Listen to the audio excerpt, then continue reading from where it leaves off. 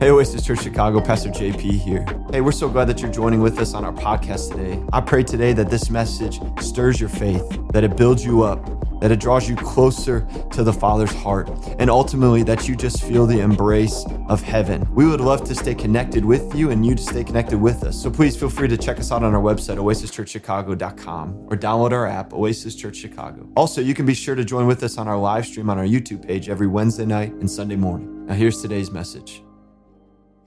Thank you very much. It's a joy to be here, and I have a couple of things before I get into the message. The first is just a word for somebody here, and it's don't pull the trigger. It's just been sitting me all morning. I don't mean, don't shoot me because the preaching's bad, and you've given something into the offering and you're not satisfied with what you got out of it. It's like you're under a lot of pressure to make a decision, and it's going to be a bad decision. And if that speaks to you this morning, don't do it. So what are you supposed to do? You go talk to somebody and say, help me, because I'm under a lot of pressure and I feel compelled to make a decision. And if that speaks to you, then it's possible there might even be more than one person. But if that speaks to you, then don't leave this morning without making an appointment to come and talk to JP, Ruben, or somebody here that will be able to help you. The other thing is, some of you are here, you've come to Chicago to study at college or university, and some of you, none of you, or very few of you, came with the intention of staying, but some of you, God is going to call to stay. And when I started a church in Great Britain in it was a long time ago anyway, I never think about it, but I don't know how I can still be, 42 and have started a church 42 years ago or something, but anyway, I started that church with a group of university students. They were all 18 to 22 years old. The elders were 22. And none of them, it was a very, very depressed area. And none of them came from that area, but they chose to take a risk and stay in an area that had very few economic opportunities. And God created a church that has planted churches in different countries, and thousands of people have been impacted. To this day, it's extraordinary what the Lord has done. And God has raised up leaders. God raised up a young man. One of our young men became a general in the British Army. And, God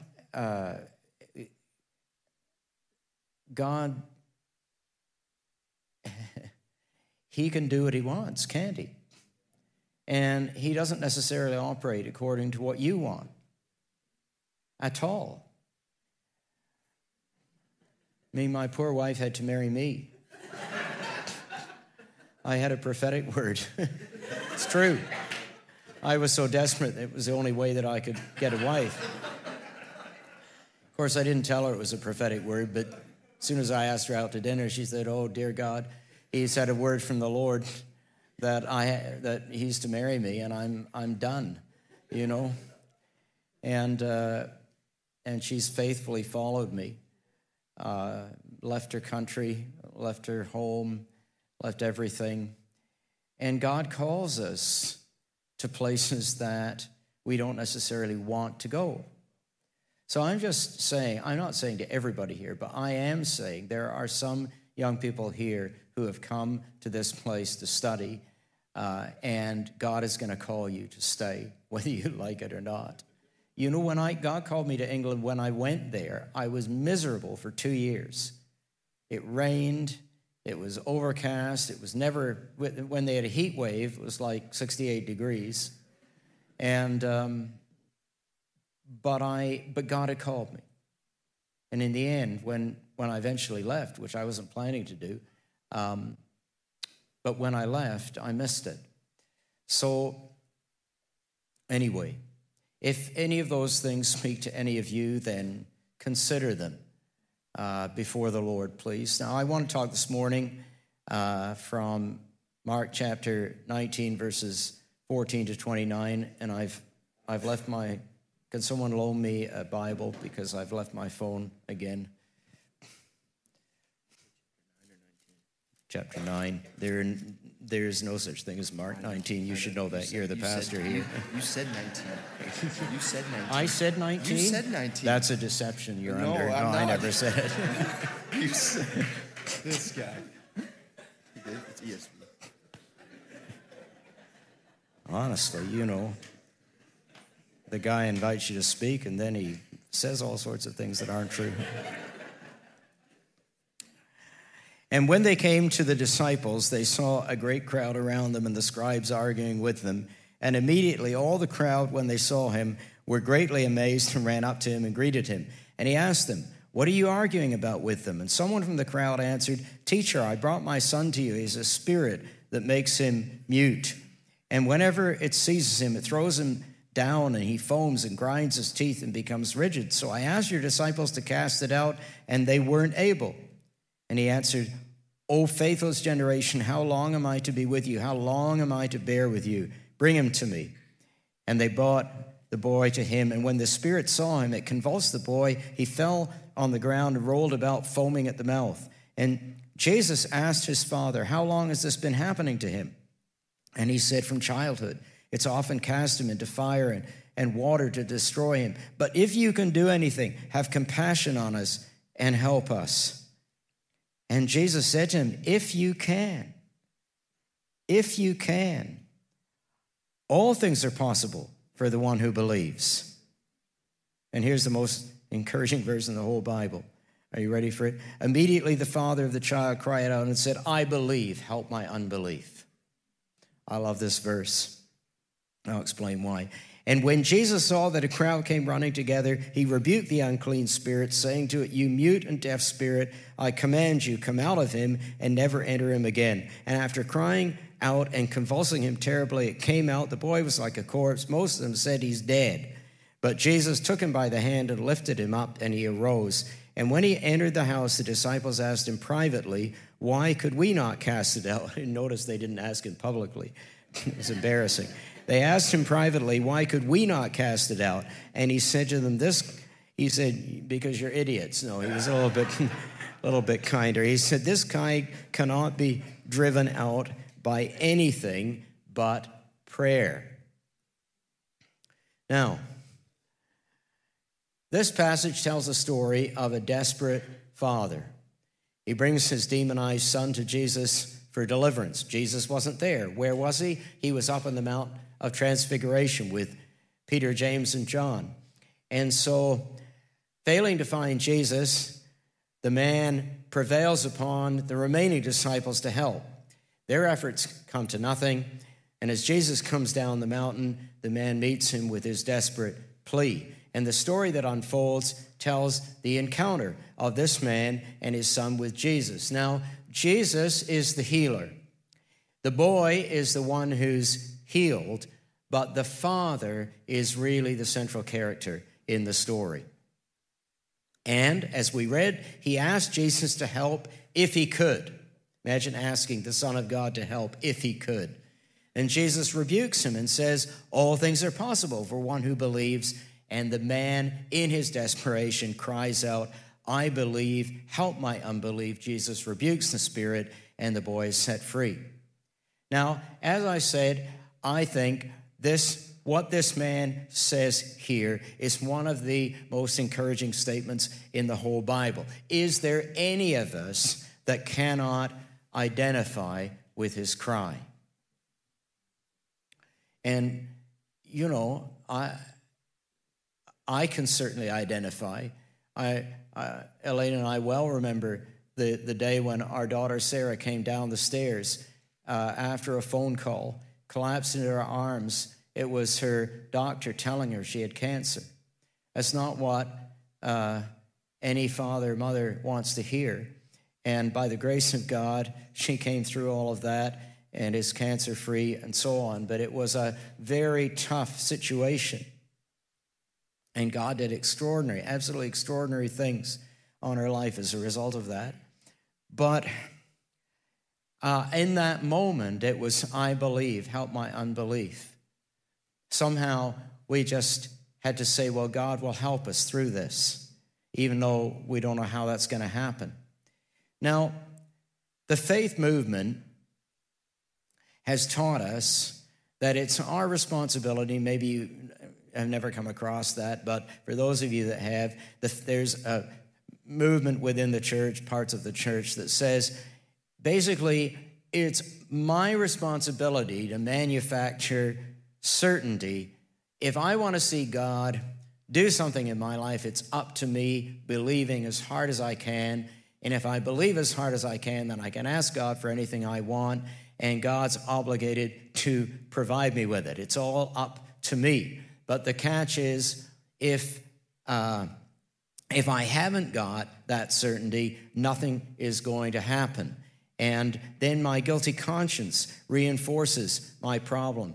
Because if God doesn't answer my prayers and I don't get what I want, whether it's a financial thing, a relationship issue, a physical healing, or whatever it is, if God doesn't answer my prayers, even though I've cried out to him and asked him, then obviously there's sin in my life. There's something wrong with me. Now, if you've ever felt like that you've prayed and God hasn't answered your prayers, and therefore there must be something wrong with you, this story is for you. But it's important to clarify one thing from the get-go, which is this about this man, that his unbelief was not directed toward who Jesus was. His unbelief was directed toward what Jesus could do. So you're okay in the house this morning if you believe who Jesus is, but you're a little uncertain about what he can do in your life. Now, maybe I'm the only one here that can confess to not having absolute certainty that Jesus is going to answer all my prayers. The rest of you are in perfect faith this morning. You always have your prayers answered. You haven't got a problem, in which case you can just listen to my confession up here.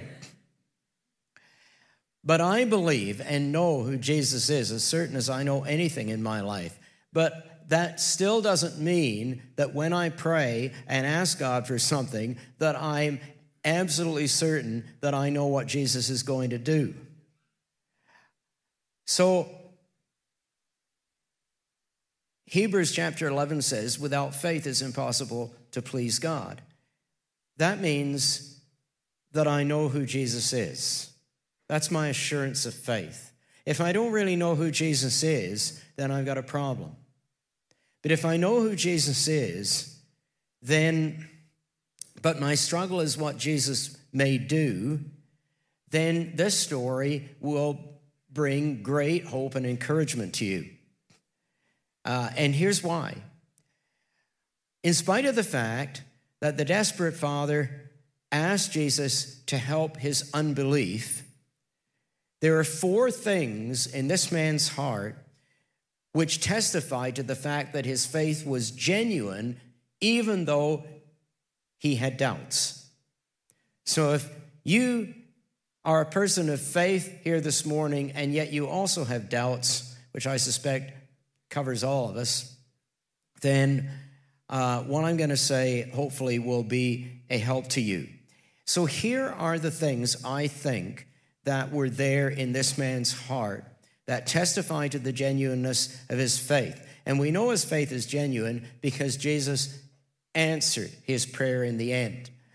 And so first of all, he came in desperation. He was desperate for God. The story doesn't tell us how long he'd waited for Jesus, but he'd waited for a while. The dictionary describes desperate this way. That's the Oxford Dictionary, the proper one. The dictionary describes desperate this way: reckless from despair, violent, lawless, staking everything on a small chance. I want to be desperate for God that way.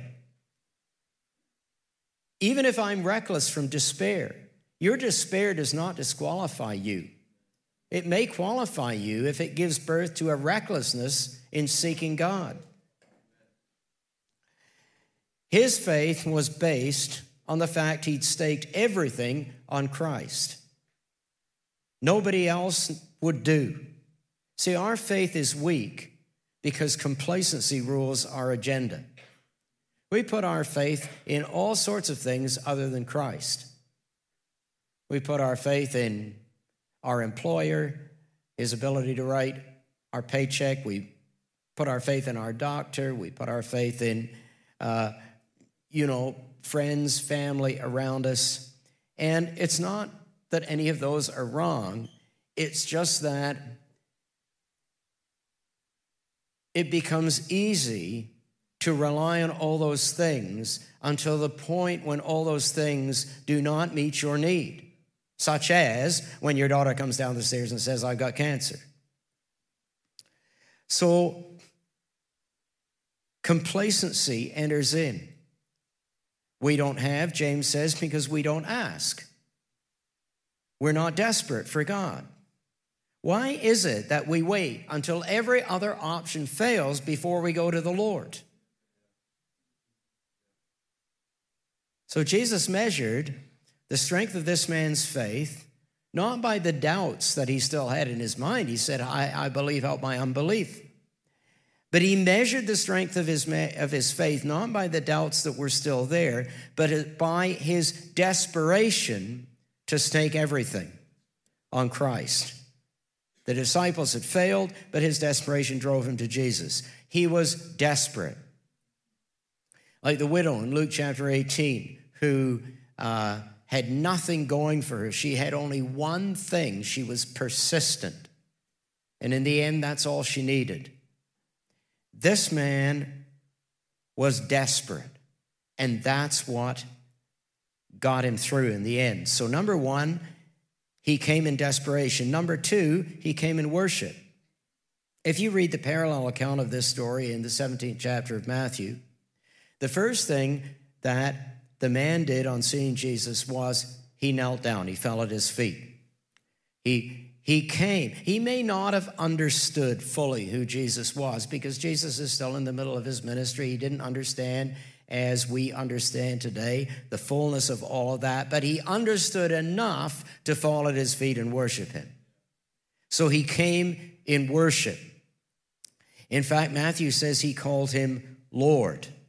Now, it's interesting because his situation was desperate, but he came to Jesus not in anger, not in bitterness, but in worship.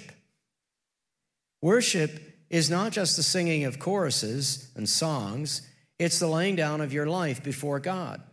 Paul tells us that to present yourselves as a sacrifice, living holy and acceptable to God, Romans 12, verse 1, which is your, and it's translated spiritual or reasonable worship. But the Greek actually means this is worship properly understood.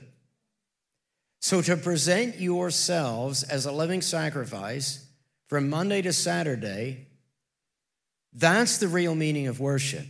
So when you come into a corporate gathering on Sunday morning and begin to sing and join together in corporate worship and so on, that you have already come through the worship of your life, whether you're working a job, whether you're raising kids at home, whether you're studying, whatever you're doing, you're worshiping minute by minute and day by day. And when a group of people who live like that from Monday to Saturday come together on Sunday and the guitars and whatever comes out, then it becomes powerful. The Holy Spirit comes because it's a bunch of worshipers have entered the room. I met somebody once who had the great experience of studying under C.S. Lewis at Oxford University. And what he said was this. He said, you had to be in place at the time the lecture was due to begin because Lewis began to lecture in the hallway outside. And if you were standing in the hallway, C.S. Lewis would start his lecture walking down the hall, and he already was a few sentences in when he walked into the room. That's just what he did.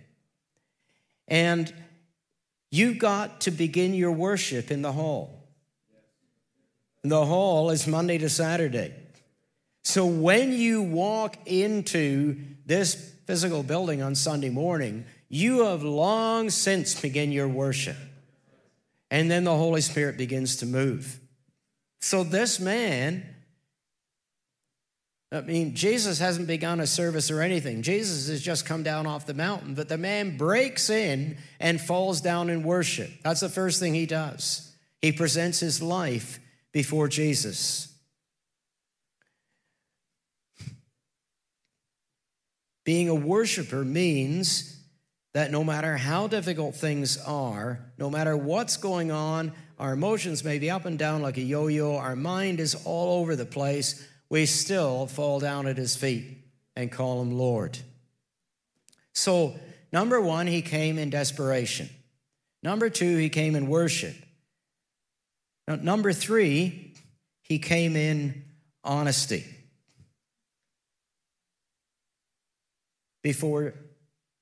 Not only before Jesus, before everybody else, he admitted his doubts and fears. Now, I don't know about you, but I think that honesty is a sign of genuine relationship. So if I have a problem with someone, I'm going to try to express it and put it on the table if I want to maintain a real friendship with them. Now, it doesn't mean that you walk up to somebody that you've never met and say, well, by the way, your deodorant isn't working this morning, something like that. That's not what I'm saying. But if you are a really good friend of somebody, you might actually say that in love. By the way, JP, no, it's all right. So, honesty is actually a sign of genuine relationship. So, I think the man could be honest with Jesus because he trusted Jesus. He exposed himself. He put himself in a very vulnerable position. You only do that with someone because you trust the person.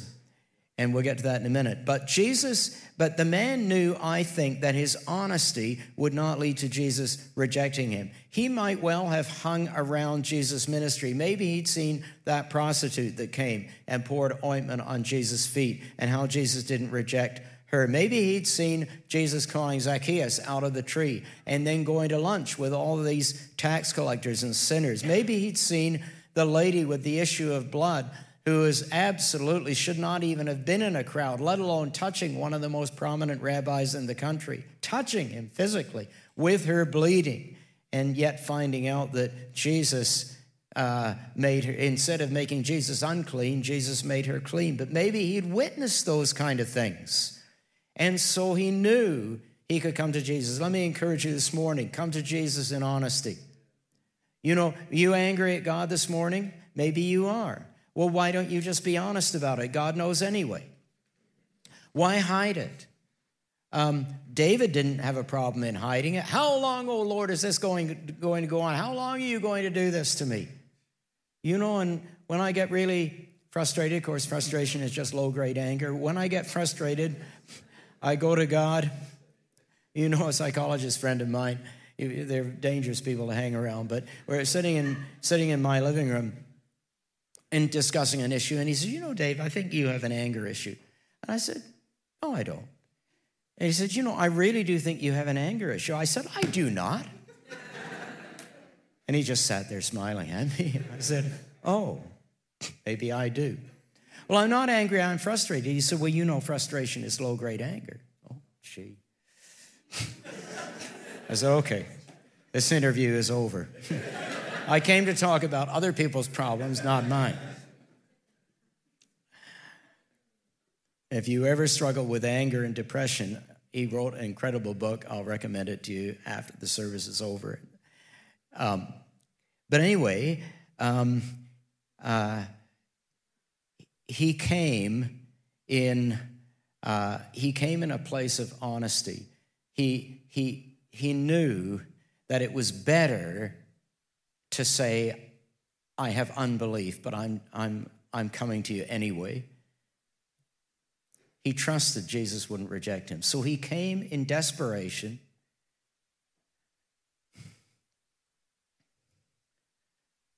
He came in worship, and he came in honesty. And I don't think I'm reading those things into the text. I think they're all there. And lastly, he came in trust. And here is an interesting point, because his trust in Jesus overcame his disappointment with people. He didn't walk away from Jesus because the church had failed him.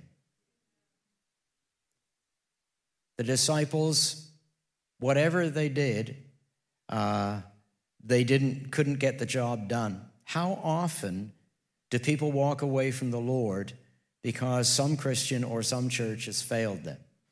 The number of times I hear that story. They had a bad experience at church. So you just put everything right by walking away from Jesus. Well, if you're looking for the perfect church, I've got news for you. The minute you walk in the door, you'll ruin it. So look at yourself in the mirror a little bit.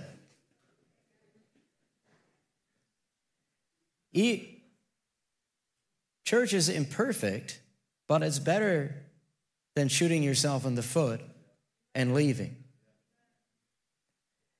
So that's a tragedy. But this man had been disappointed by Jesus' representatives. Church had failed him.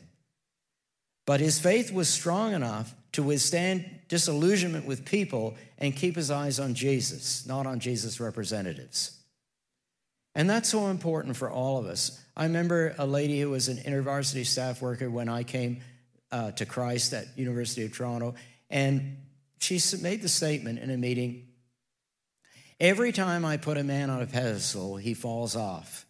And I've learned that Jesus is the only one that deserves to be on a pedestal. We get disillusioned because we believe in illusion.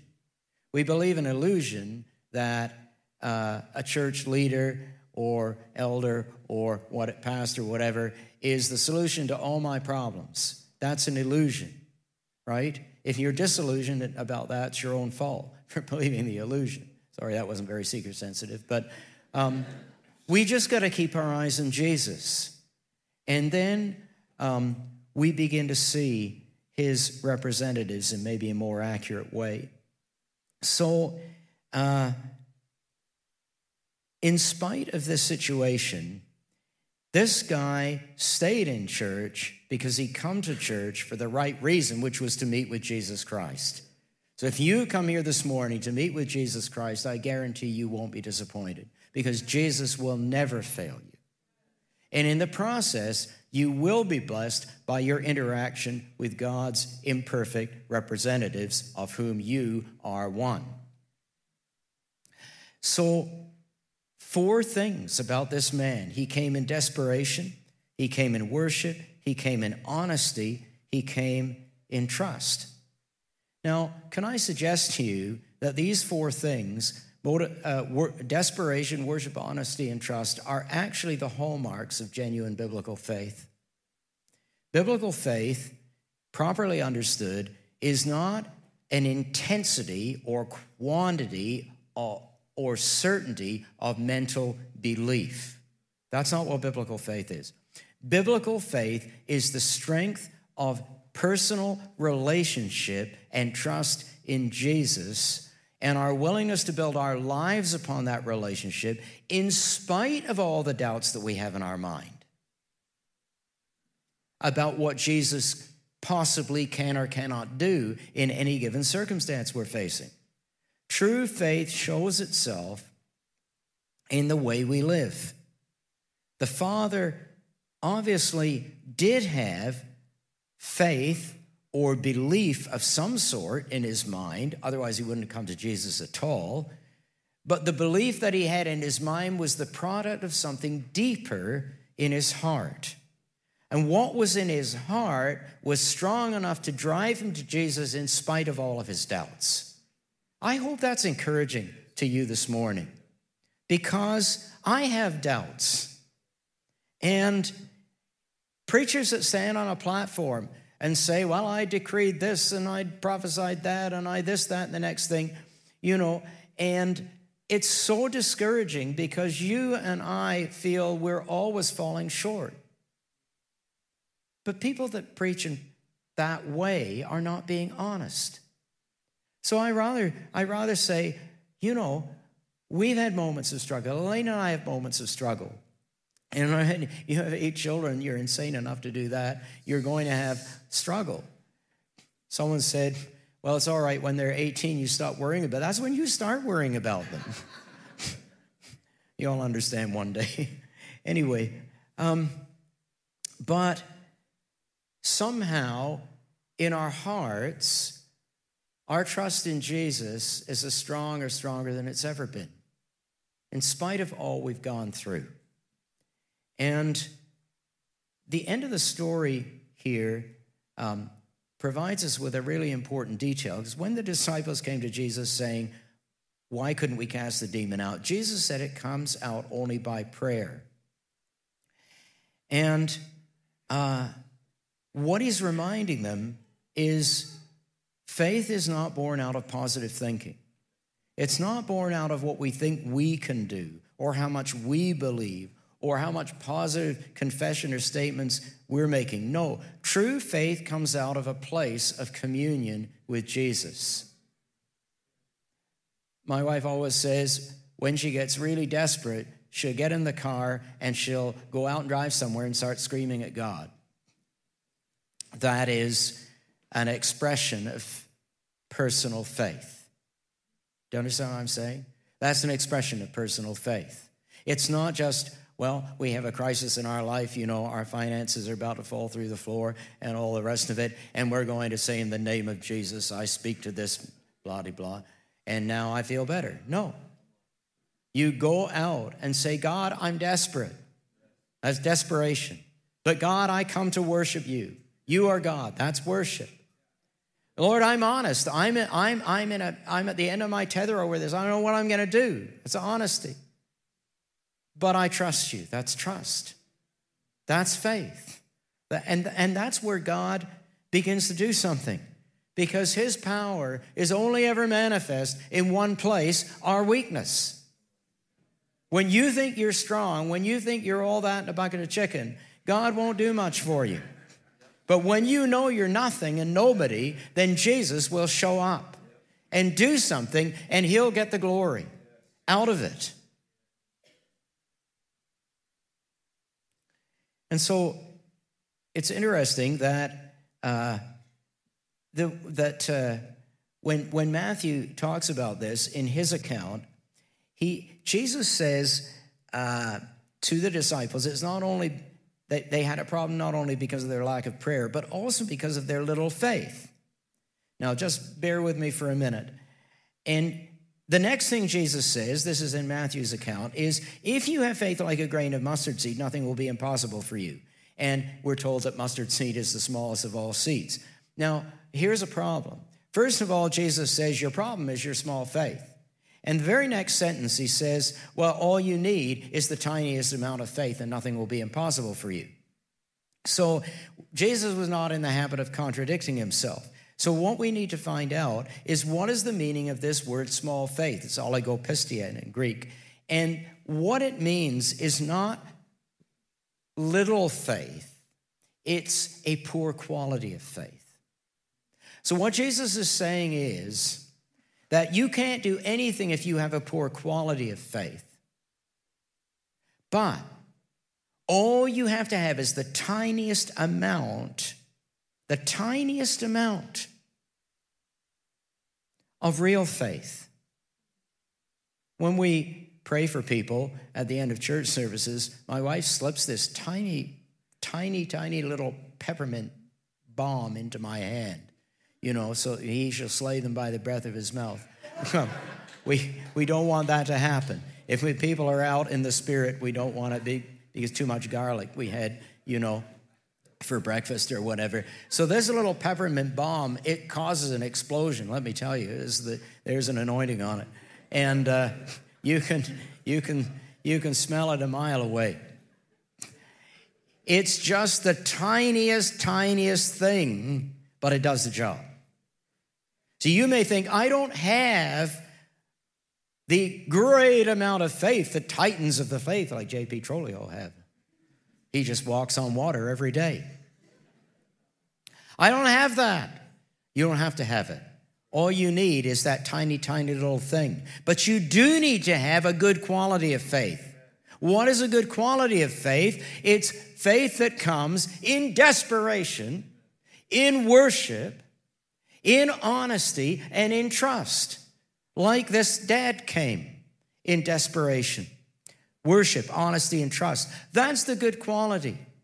You may feel every single thing in my mind is telling me that God is not able to help me in this, that my whole world is going to fall apart, I'm facing calamity. And your mind is bombarding you with that to the point where you think God will never answer my prayer because I can't believe anything right now. But actually, if you still stick in there and come to Jesus, you've got everything you need. You don't need all the rest of it. All you need is the desperation that drives you to Jesus and says, I believe, help my unbelief. You've got the good quality of faith, even though you may only have the mustard seed. Do you understand what I'm saying? Okay, you haven't fallen asleep yet. I am just about finished, so that's the good news. So we could paraphrase it this way. The disciples came to Jesus privately and said, why couldn't we cast it out? Jesus replied, because you have such a poor quality of faith. Your faith is weak. But if you have faith like a grain of mustard seed, even if it is of good quality, even though it's small, even though your emotions are up and down, even though your mind is all over the place, if you come like that, nothing will be impossible for you. We have prayed for people and seen miracles happen. A man 2 or 3 weeks ago, a church in Michigan came up. He was a chiropractor. And he's hobbling like this, and he can hardly move his knee. And full of compassion, I said, physician, heal thyself. I did actually say that. Then the Lord smote me with a light bolt of lightning. Anyway, and so one of the elders and me anointed him with oil and prayed for him. And I can't say that I had, a great amount of faith or whatever. I did it because the word of God says, if anyone is among you, let him come and let the elders of the church anoint and so on. And it's a command, right? It's a command. It's not an option. And so we prayed. And when I opened my eyes, he was shaking. The power of the Holy Spirit was upon him. He came from a Mennonite background. He never had this experience before. The power of God was on him. And he went home and he went out and ran 3 or 4 miles. He did. And so he came back at church the next week. I said, let's pray for people who have athletic injuries or joint problems. And I said, Dr. So-and-so is going to come up to the front because someone he gave his testimony, someone who has been healed has lots of, they're ready to go to pray for the next person. So if God's blessed you, you should be giving it away. And he laid hands on somebody and they got healed. It's amazing. And so that kind of thing just happens. And, but I didn't have any particular emotion or feeling or anything. I prayed out of obedience and out of compassion. And God showed up and did something. Real faith always draws us back to our relationship with the Lord. As we cast ourselves upon the Lord, as we seek to maintain our relationship with him, we can be like Peter. And I will close with this, I promise. That day in the boat, when all the guys were in the boat, and Jesus comes walking on the water. And you know why Jesus walked on the water? Because in the book of Revelation, it pictures the sea as being the dwelling place of evil. It goes back to the idea of the Red Sea and the dragon dwelling in the sea, and it's in Isaiah and Jeremiah as well as in the story in Exodus. And in the book of Revelation, the beast arises out of the sea. But in Revelation chapter 4, The sea is calmed. It's as crystal. You can walk on it because the dwelling place of evil has vaporized. It doesn't exist anymore. And that's why Jesus walked on the water. He didn't do it just because it was the quickest way to get from one side to the other. It was a prophetic sign that he had come to destroy the powers of hell. And when he invited Peter into the adventure with him, Peter being the chief of the guys, right? Jesus was inviting his entire church to walk with him in a battle to destroy the powers of darkness so that we could walk on water together. That's why that's so important, a story. But put yourself in Peter's position. He got out of the boat, but it says when he got his eyes off Jesus and began to look at the waves, he began to sink. But Jesus reached out his hand and grabbed him because Jesus saw his good quality of faith.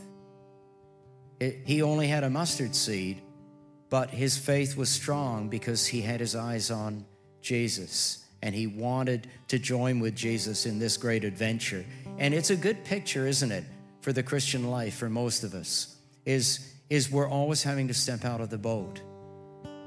And faith is about doing, we can do what's possible. Faith is about doing what's impossible. What's impossible is what you and I can't do. And God, wherever you are at this morning, God is inviting you to step out of the boat, out of your area of human security and into the area of his authority, where in our weakness, his strength is made perfect. All we need, this story shows us, is a small amount of faith. But if that faith is rooted in a genuine relationship with Jesus, any one of us can do the impossible.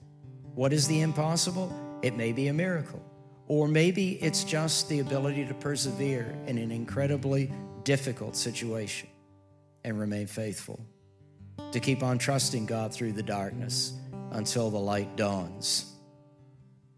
We're at a difficult moment in situations we're facing, and a friend of ours in England sent Elaine a video, and the video was of the longest tunnel that goes through the Alps, and it was the weirdest thing. It was just darkness, and she said, you have to watch the whole thing. And the video goes on for, 5 or 10 minutes. It's just darkness. And then suddenly a pinprick of light appears, and Elaine bursts into tears because there's light at the end of every tunnel. And if that's an encouragement to you this morning, then let it be an encouragement. Keep on trusting God till the light dawns. The desperate father should be encouragement to all of us. You don't have to be a superhero of faith. You just have to be faithful. You know what? That's possible for every single person in this room this morning. Let's stand together.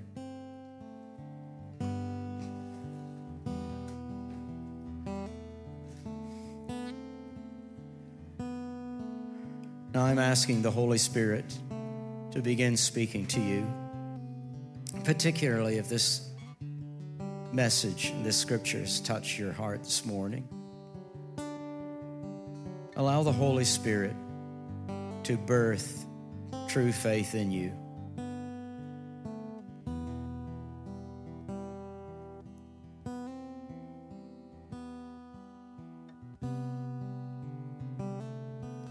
Holy Spirit, we invite you to speak to us.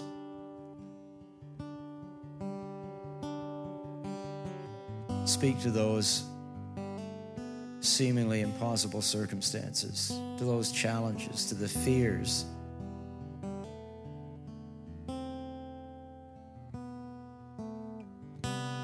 Encourage us, Lord, to be desperate for you. Jesus, I am so very, very grateful you don't wait until I've got everything together before you show up for me. Lord, I thank you for every time in my life that I've been in a mess and you've shown up. It's your grace. And I pray for my brothers and sisters here this morning that you'd show up for them. I know you will, Lord.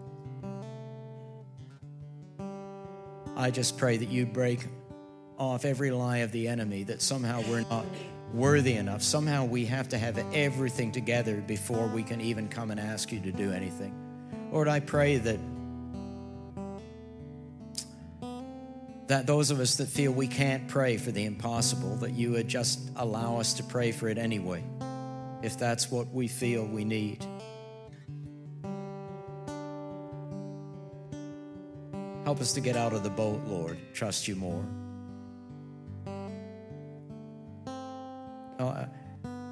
I just invite you to respond. It doesn't matter how you respond. As long as you respond in your heart, you might want to respond. I'm going to hand it over to Pastor in a moment, but you might want to respond by coming and asking someone to pray for you. You might want to respond just by turning to the person beside you and say, can you pray with me? You might want to respond just by sitting for a few moments in your chair and dealing with God and allow him to deal with you. Or maybe even make an appointment, come and have coffee with somebody and talk to them about it. But just respond. Do something. Do something. Reach out to God, because he surely will reach out to you.